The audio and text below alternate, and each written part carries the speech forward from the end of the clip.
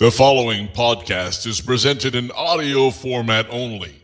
Therefore, viewer discretion is strongly advised.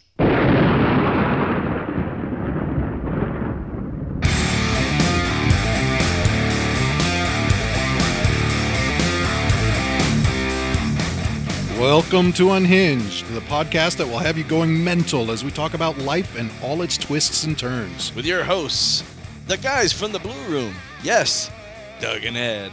And now, Doug and Ed. Hey, how's it going?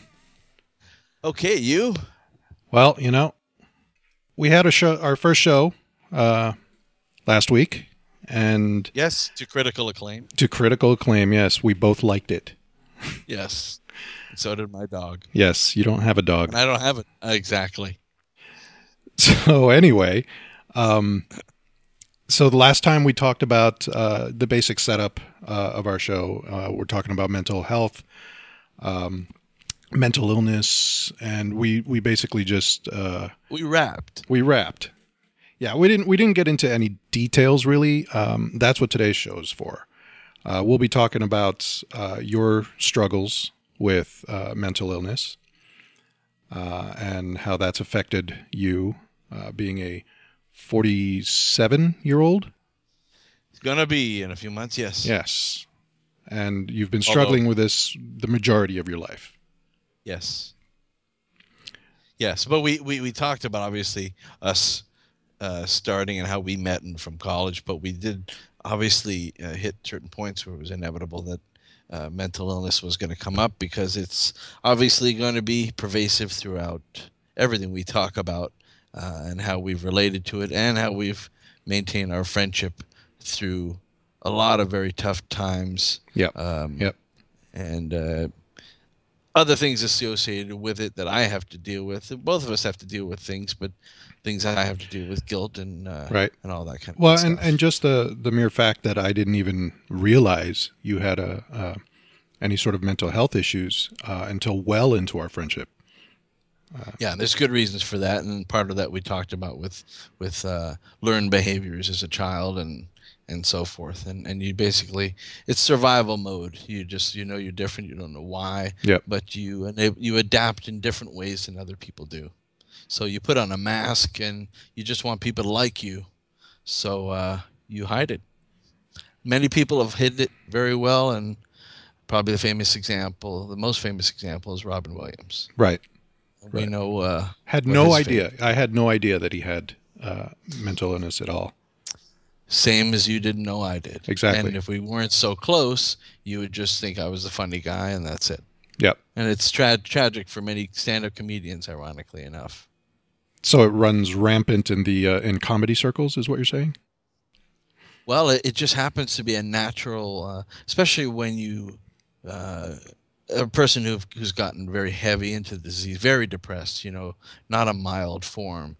You become, you become very negative, and then you fail at things, or you just can't seem to do it because the depression Right. is too overwhelming, and then you have regrets, and that comes anger issues, and at this point in my life there's just intense rage and anger, and the comedy begins to be very cynical, Right. but that ends up quite often the funniest stuff. Yeah, it's interesting that comedy is can be used as like they say, laughter's the best medicine. So comedy is therapeutic, and this kind of shows that it's in more ways than one. Like, your depression could actually, in some ways, can make you a funnier person because of the masks you put up, because of you essentially training yourself to be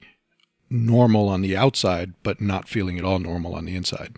There's so many things that cause that dynamic, really. A lot of it could be, getting no self-approval growing up, and you need that immediate self-approval from people, and you Right. get that with the laughter. And that's just like a drug, I'm sure. I've yet to be brave enough even to try to go on a open mic night stage even. I've looked it up many times. That would be as, cool.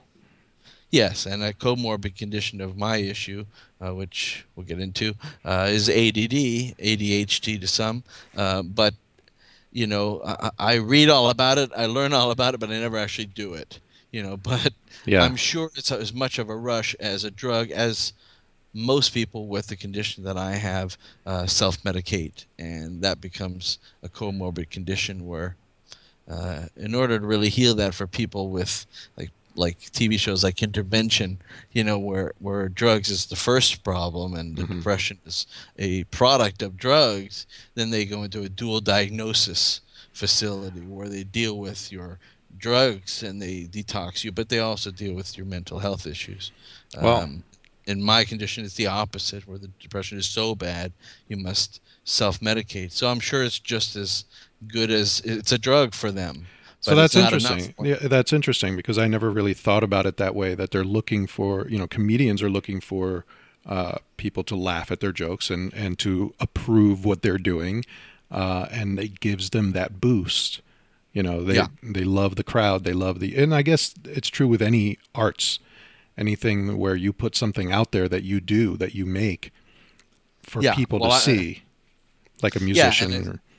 and it's really, a lot of it too has to do with, I believe, this is kind of my own, and I'm sure it's not, it's been talked about before, but at least with nothing that is specifically read, just coming from me, is that we all crave, especially those with ADD and children even with Asperger's and autism and these types of related illnesses, but with the depression also, but we crave stimuli.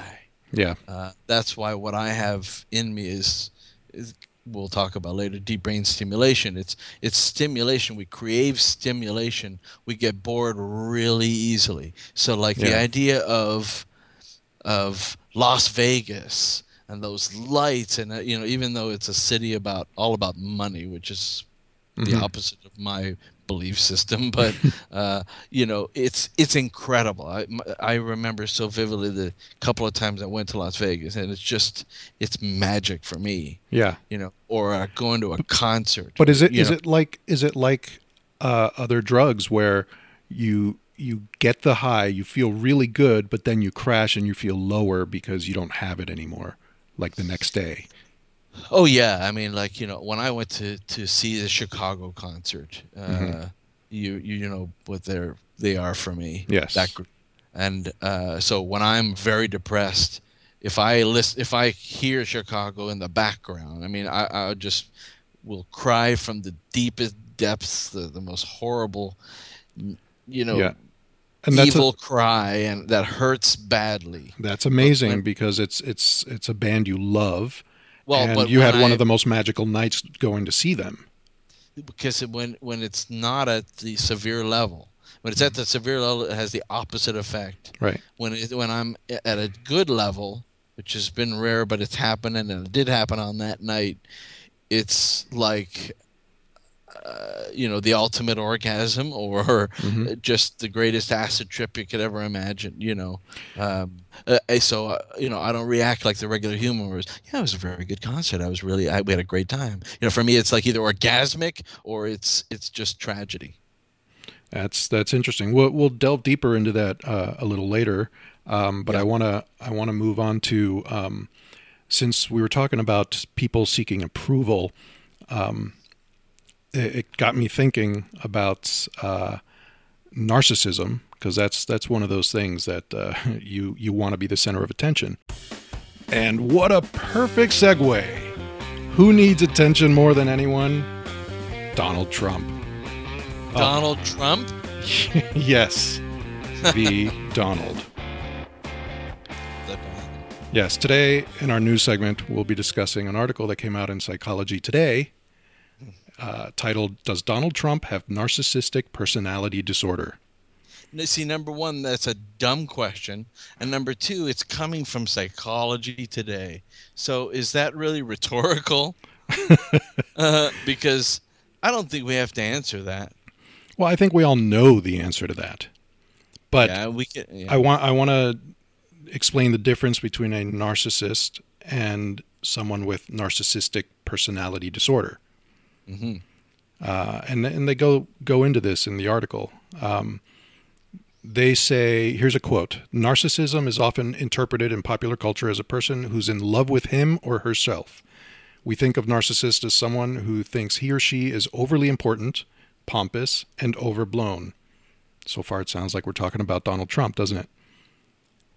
So far, it's I thought it was about him, but it's actually a Psychology Today article. Well, but the thing is, that's, we've all known people like this who it's all about them.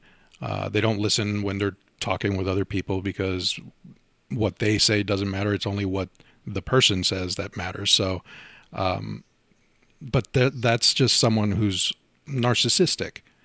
But someone with this gives Psychology Today, I imagine, a forum in which to discuss about this particular illness and topic. Donald Trump being a good current person to put a face on it, but really to extrapolate exactly is he or isn't he, you'd have to know how his childhood was and how those form behaviors were sure. first. Because he could have became. I mean, you give anybody tons of money and tons of fame, and especially in a quick. I mean, look at Justin Bieber. Mm-hmm. They are going to be a product of Hollywood, and I mean that in a bad way. He's Canadian. Charlie, what's that? He's Canadian. Well, Hollywood in fame. Yes. And you. It's inevitable for a human to get a big head. There are very few and far between that don't let it get to them. It's very human nature to fall into that trap. Right, but I think, and like you said, I don't think we can make a diagnosis saying Donald Trump has narcissistic personality disorder without being his doctor, obviously. Well, you can make a good guess of at least what his, how he really will be as far as this issue goes and how they affect the American people, because money is power, and he's had a lot of money. I mean, right now he's worth over $8 billion. It's insane. How could we even think of that? It's like trying to think of how many zeros in Google. We can't imagine that. And so money is everything. You can get everything you want. If you're two things: either one, you have that much money, or number two, you're a really hot young girl, or number three, you go to Alice's restaurant because you can get everything you want there. That's very good. Nice reference. But let's go through this is from the Mayo Clinic. They list the criteria for narcissistic personality disorder. Let's see if it describes them. You may come across as conceited, boastful, or pretentious. Check. That's ridiculous. No check? Yeah. You often monopolize conversations. Yeah, I'd say he does that. Oh, absolutely. You may belittle or look down on people you perceive as inferior. Everyone that interviews him, I think he does that too. Well, to be fair, we are all inferior to Donald Trump. Well, I mean, that goes without saying. Right. Even though you just said it. I did just say it. Yeah. You may feel a sense of entitlement. He absolutely does. Well, everything has his name on it. And when you don't receive special treatment, you may become impatient or angry. And he does. He has been so angry. And he pouts. Well, and he also incites people at his rallies. That's right. He incites violence. Oh, I noticed that actually on the news the other day. I didn't realize how many speeches that he's made that were violence is broken out. And he just thinks that's spicy. That's what we need. And well, yeah, and he can turn anything around. He will tell his followers to take him out. Take the guy out of the demonstration because he's annoying or whatever. And he's essentially telling people, yeah, go ahead, beat him up, get him out of here. I don't care. It's ridiculous. Well, one key part of narcissism and is that you can never admit you're wrong. So he might say something really stupid, which he does very often. Yes. And then when they challenge him with it afterwards, he'll say, well, yeah, I said that, but and he'll just go on to try and explain. He'll never, just okay. And now when I was wrong, you'll never, ever, ever hear that. No, and Cannot he be wrong. he has contradicted himself multiple times in public. So he'll say one thing. He would one rather day. do that, but he doesn't even in his mind he doesn't even say to himself, "I know I'm going to come across as stupid, but I have to do it." You don't even think about it. It's totally subconscious. Right. You just cannot be wrong. It's a phobia. You're Yep. scared to be wrong, but he'll never let you know he's scared. Right. The last thing on the Mayo Clinic's list is you may insist on having the best of everything. For instance, the best car, athletic club, or medical care. Well, he does. He buys it. That's where the money comes in and makes him, and the money is what makes him dangerous. Right. Because any narcissist could be a narcissist, but if you have nothing to offer, then go be a narcissist, but you're going to be alone.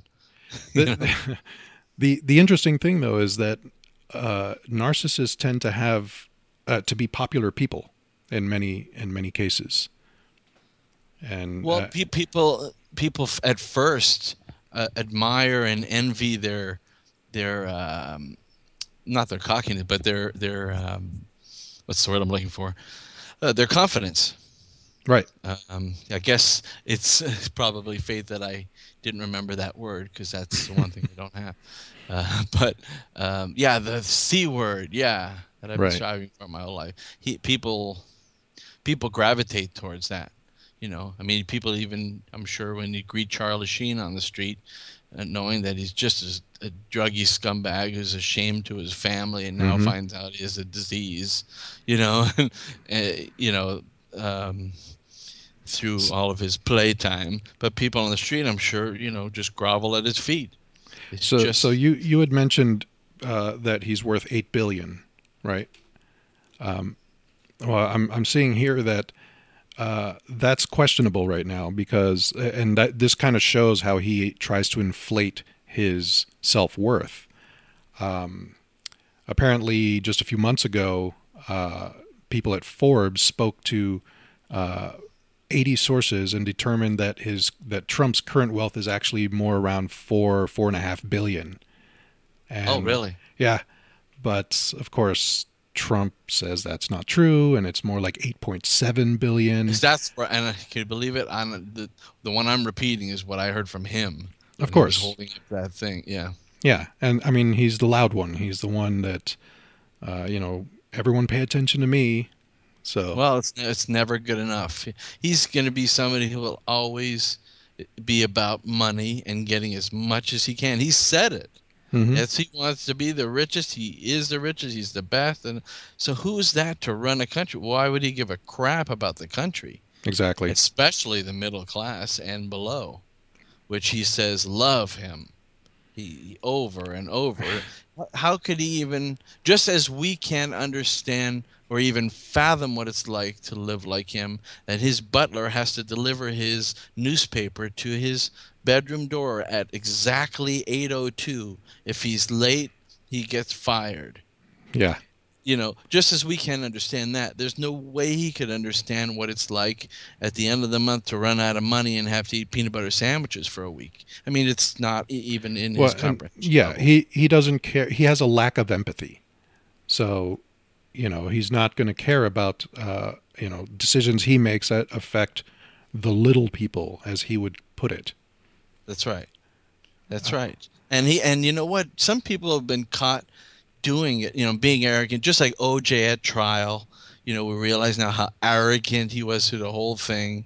And this is a sports reference you might not know about, but like there was a big thing. One of the biggest, most famous NBA quotes is Allen Iverson talking about how they docked him because he missed practice. And he's like, it's just practice. And they counted how many times he's saying to the press, practice, and he said the word practice 14 times in his tirade. But it's like, practice? All we were talking about is practice, not the game that I go and I bleed my guts out and play my heart out. We're talking about practice, and he's trying to talk his way out of that. And he's like, I'm the MVP of the best league in the world. So he's totally out there. He's not on Earth anymore, quote unquote. Well, and it's unfortunate because the media kind of helps that along. It doesn't hurt. It basically, even if they do a negative piece, it's still, you see Trump's face, you see speeches he's done. If you ask anyone to talk about the election in the U.S., the first words out of their mouth are going to be something about Trump, because he's the one making the most noise. Yeah, but it's we all want to be. You all want your 15 minutes of fame, Yeah, and he's had 60-something years of it. Exactly. If somebody said, you're unbelievable every half hour for 2 weeks straight, everyone said that to you and came up to you and wanted to take your picture and all that, you just start to be a little bit above them and more above them. More. And at this point, we're just all his slaves, Yeah. in his mind. Yeah. I'm hoping that the United States is smarter than that and does not get him elected. Well, I know I'm crazy in many ways, quote unquote, again, but just the first time I saw him speak years ago, even just knew, oh my God, like I just had this sour face, like I just had the worst lemon ever. I just ate it and forgot it wasn't an apple or something, It was just. So you don't just see it. So you don't classify yourself as narcissistic or having any sort of anything like that in mental illness, right? No, for me, the opposite. The opposite, yeah. The very opposite. The extreme opposite. So let's move on. The opposite is the extreme opposite. The opposite is the opposite. If it's the opposite of the opposite, it's the same thing. That's right. Yeah. Wow, that's a double negative. That's deep. I think, right? That's deep. That's heavy. But so I want to get into what forms of mental illness that you struggle with. Everything. So first and foremost, gone to hell. This is the first time I've ever heard this phrase from you. Treatment-resistant depression. That's what you've officially been diagnosed with, treatment-resistant depression, right? Yes, it's known as a few different names, and it's already got its acronym TRD. But it's also severe intractable depression. The word intractable means pretty much very hard, if not impossible, to solve or to cure in this case. But yeah, I've had it as long as I can remember. The definitions vary, but typically you're treatment resistant. And don't forget, this is completely different than what we know as depression, which is unipolar depression. Right. Unipolar as opposed to bipolar. Bipolar depression, you get into major depths and severe depression, but you also have manic side to it. Right. This is unipolar depression, but only about, from what I've heard, it varies, but 10 to 12% of people with depression have this severe intractable depression, treatment resistant. And the typical definition is that you've tried at least 2 rounds of a type of antidepressant, 2 full rounds, waiting your typical kind of 4 to 6 week period. And if you don't react to that, usually added on after that, you would have some form of either electric convulsive therapy, which if you remember from years back, that was getting zapped, like One Flew Over the Cuckoo's Nest.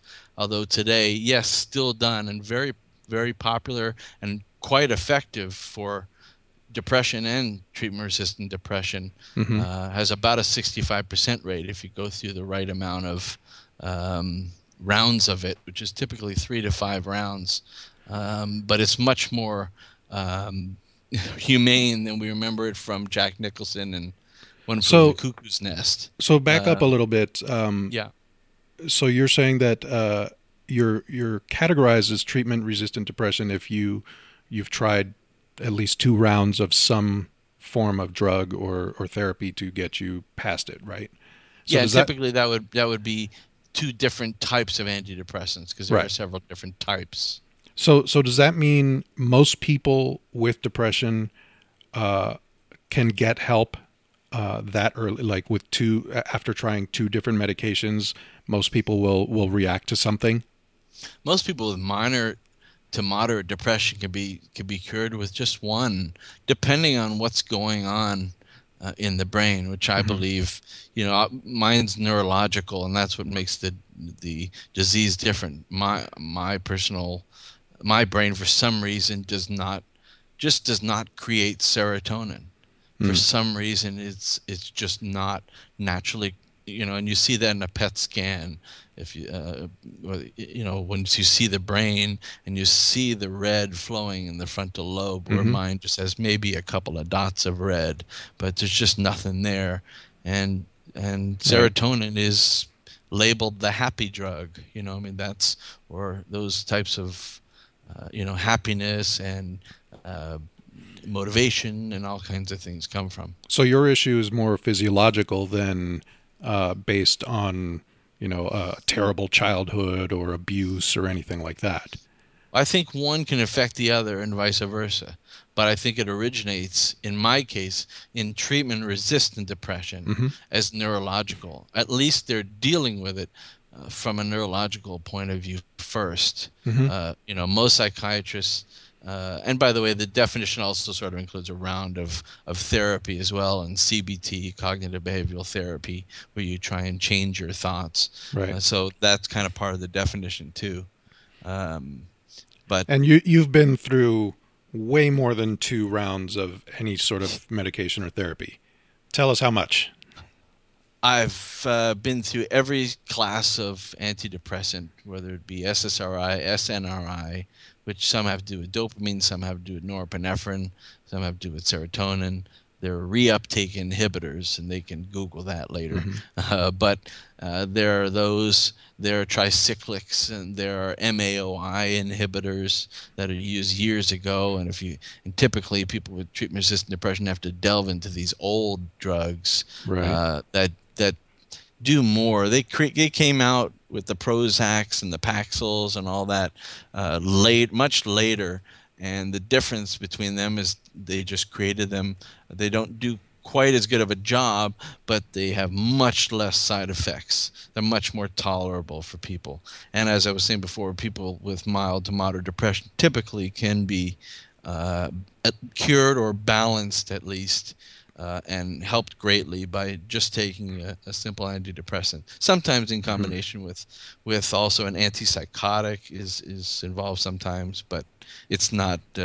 You can't get hung up on the verbiage. It's not literally psychosis. Right, but you've tried all these things, and yet you are still struggling.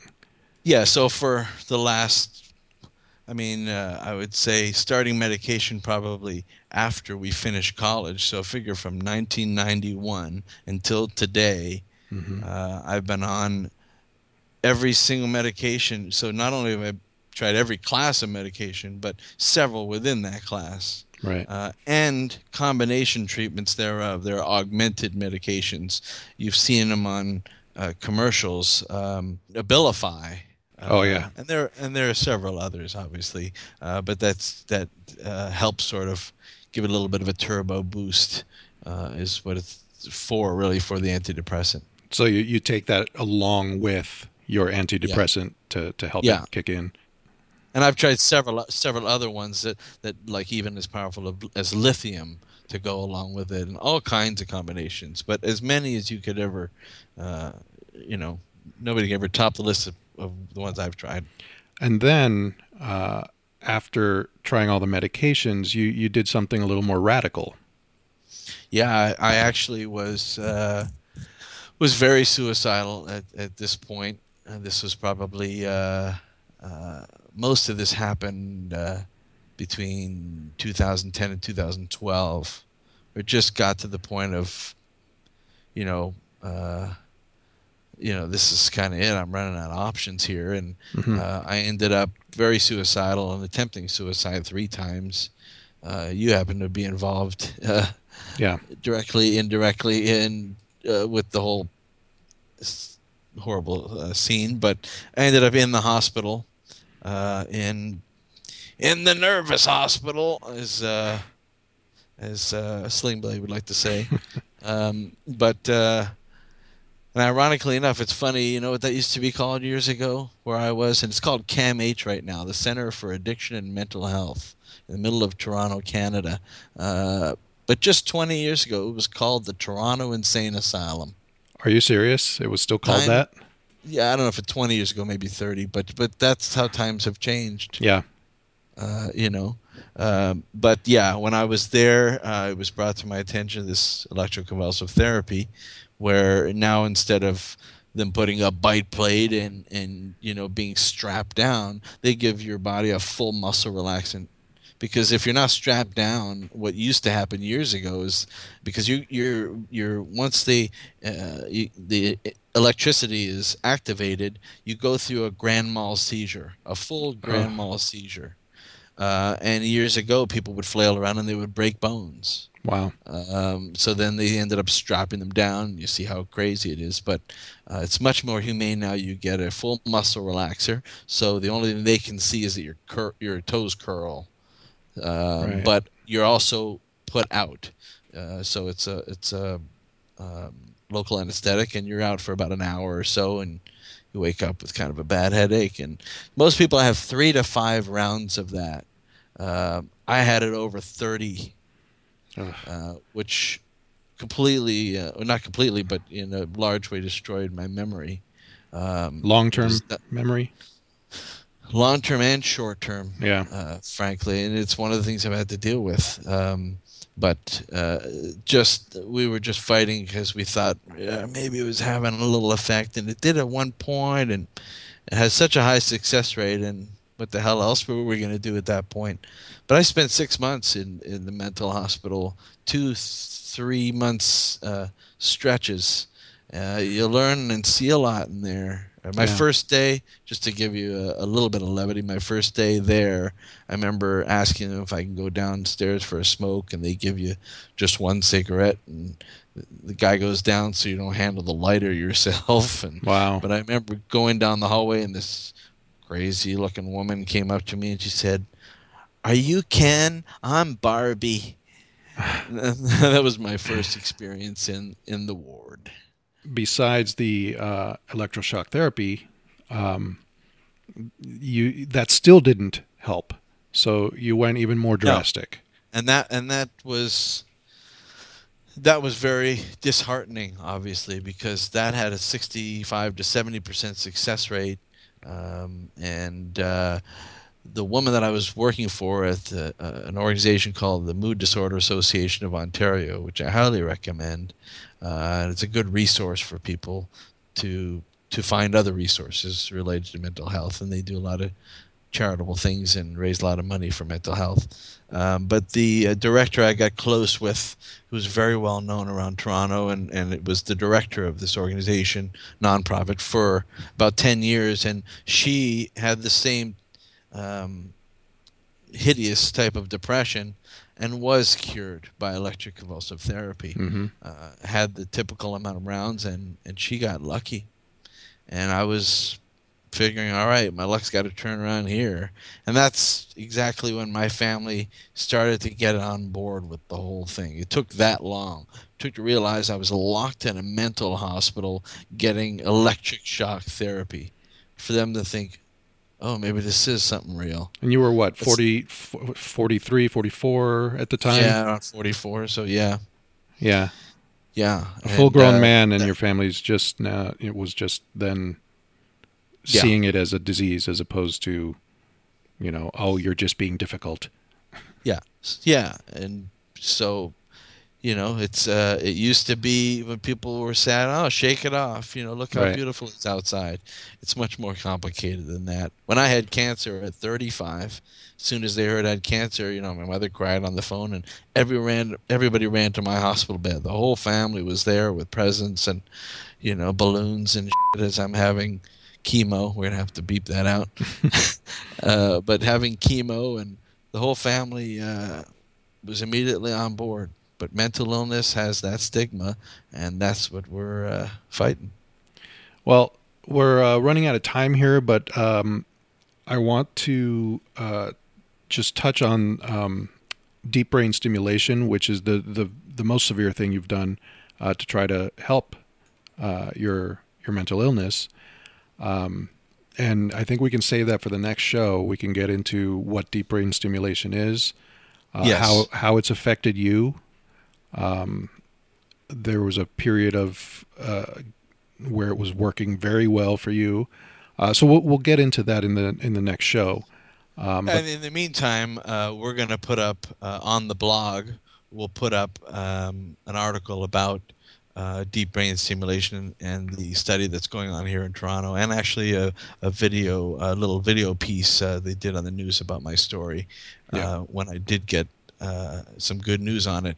But yeah, let's do that next show and cover deep brain stimulation. It's the latest in technology and science and in mental health and in healthcare in general. Yet still very, very highly experimental. Yes, but working for other diseases as well. Michael J. Fox had the procedure for his Parkinson's and is doing very well. Yeah. So Alzheimer's, Parkinson's, anorexia, obesity, dystonia, all kinds of different things, and we can touch on those things. Great. So that's what we'll talk about in the next show. We'll wrap it up now. Thanks, Doug, for explaining a lot of what you're struggling with right now.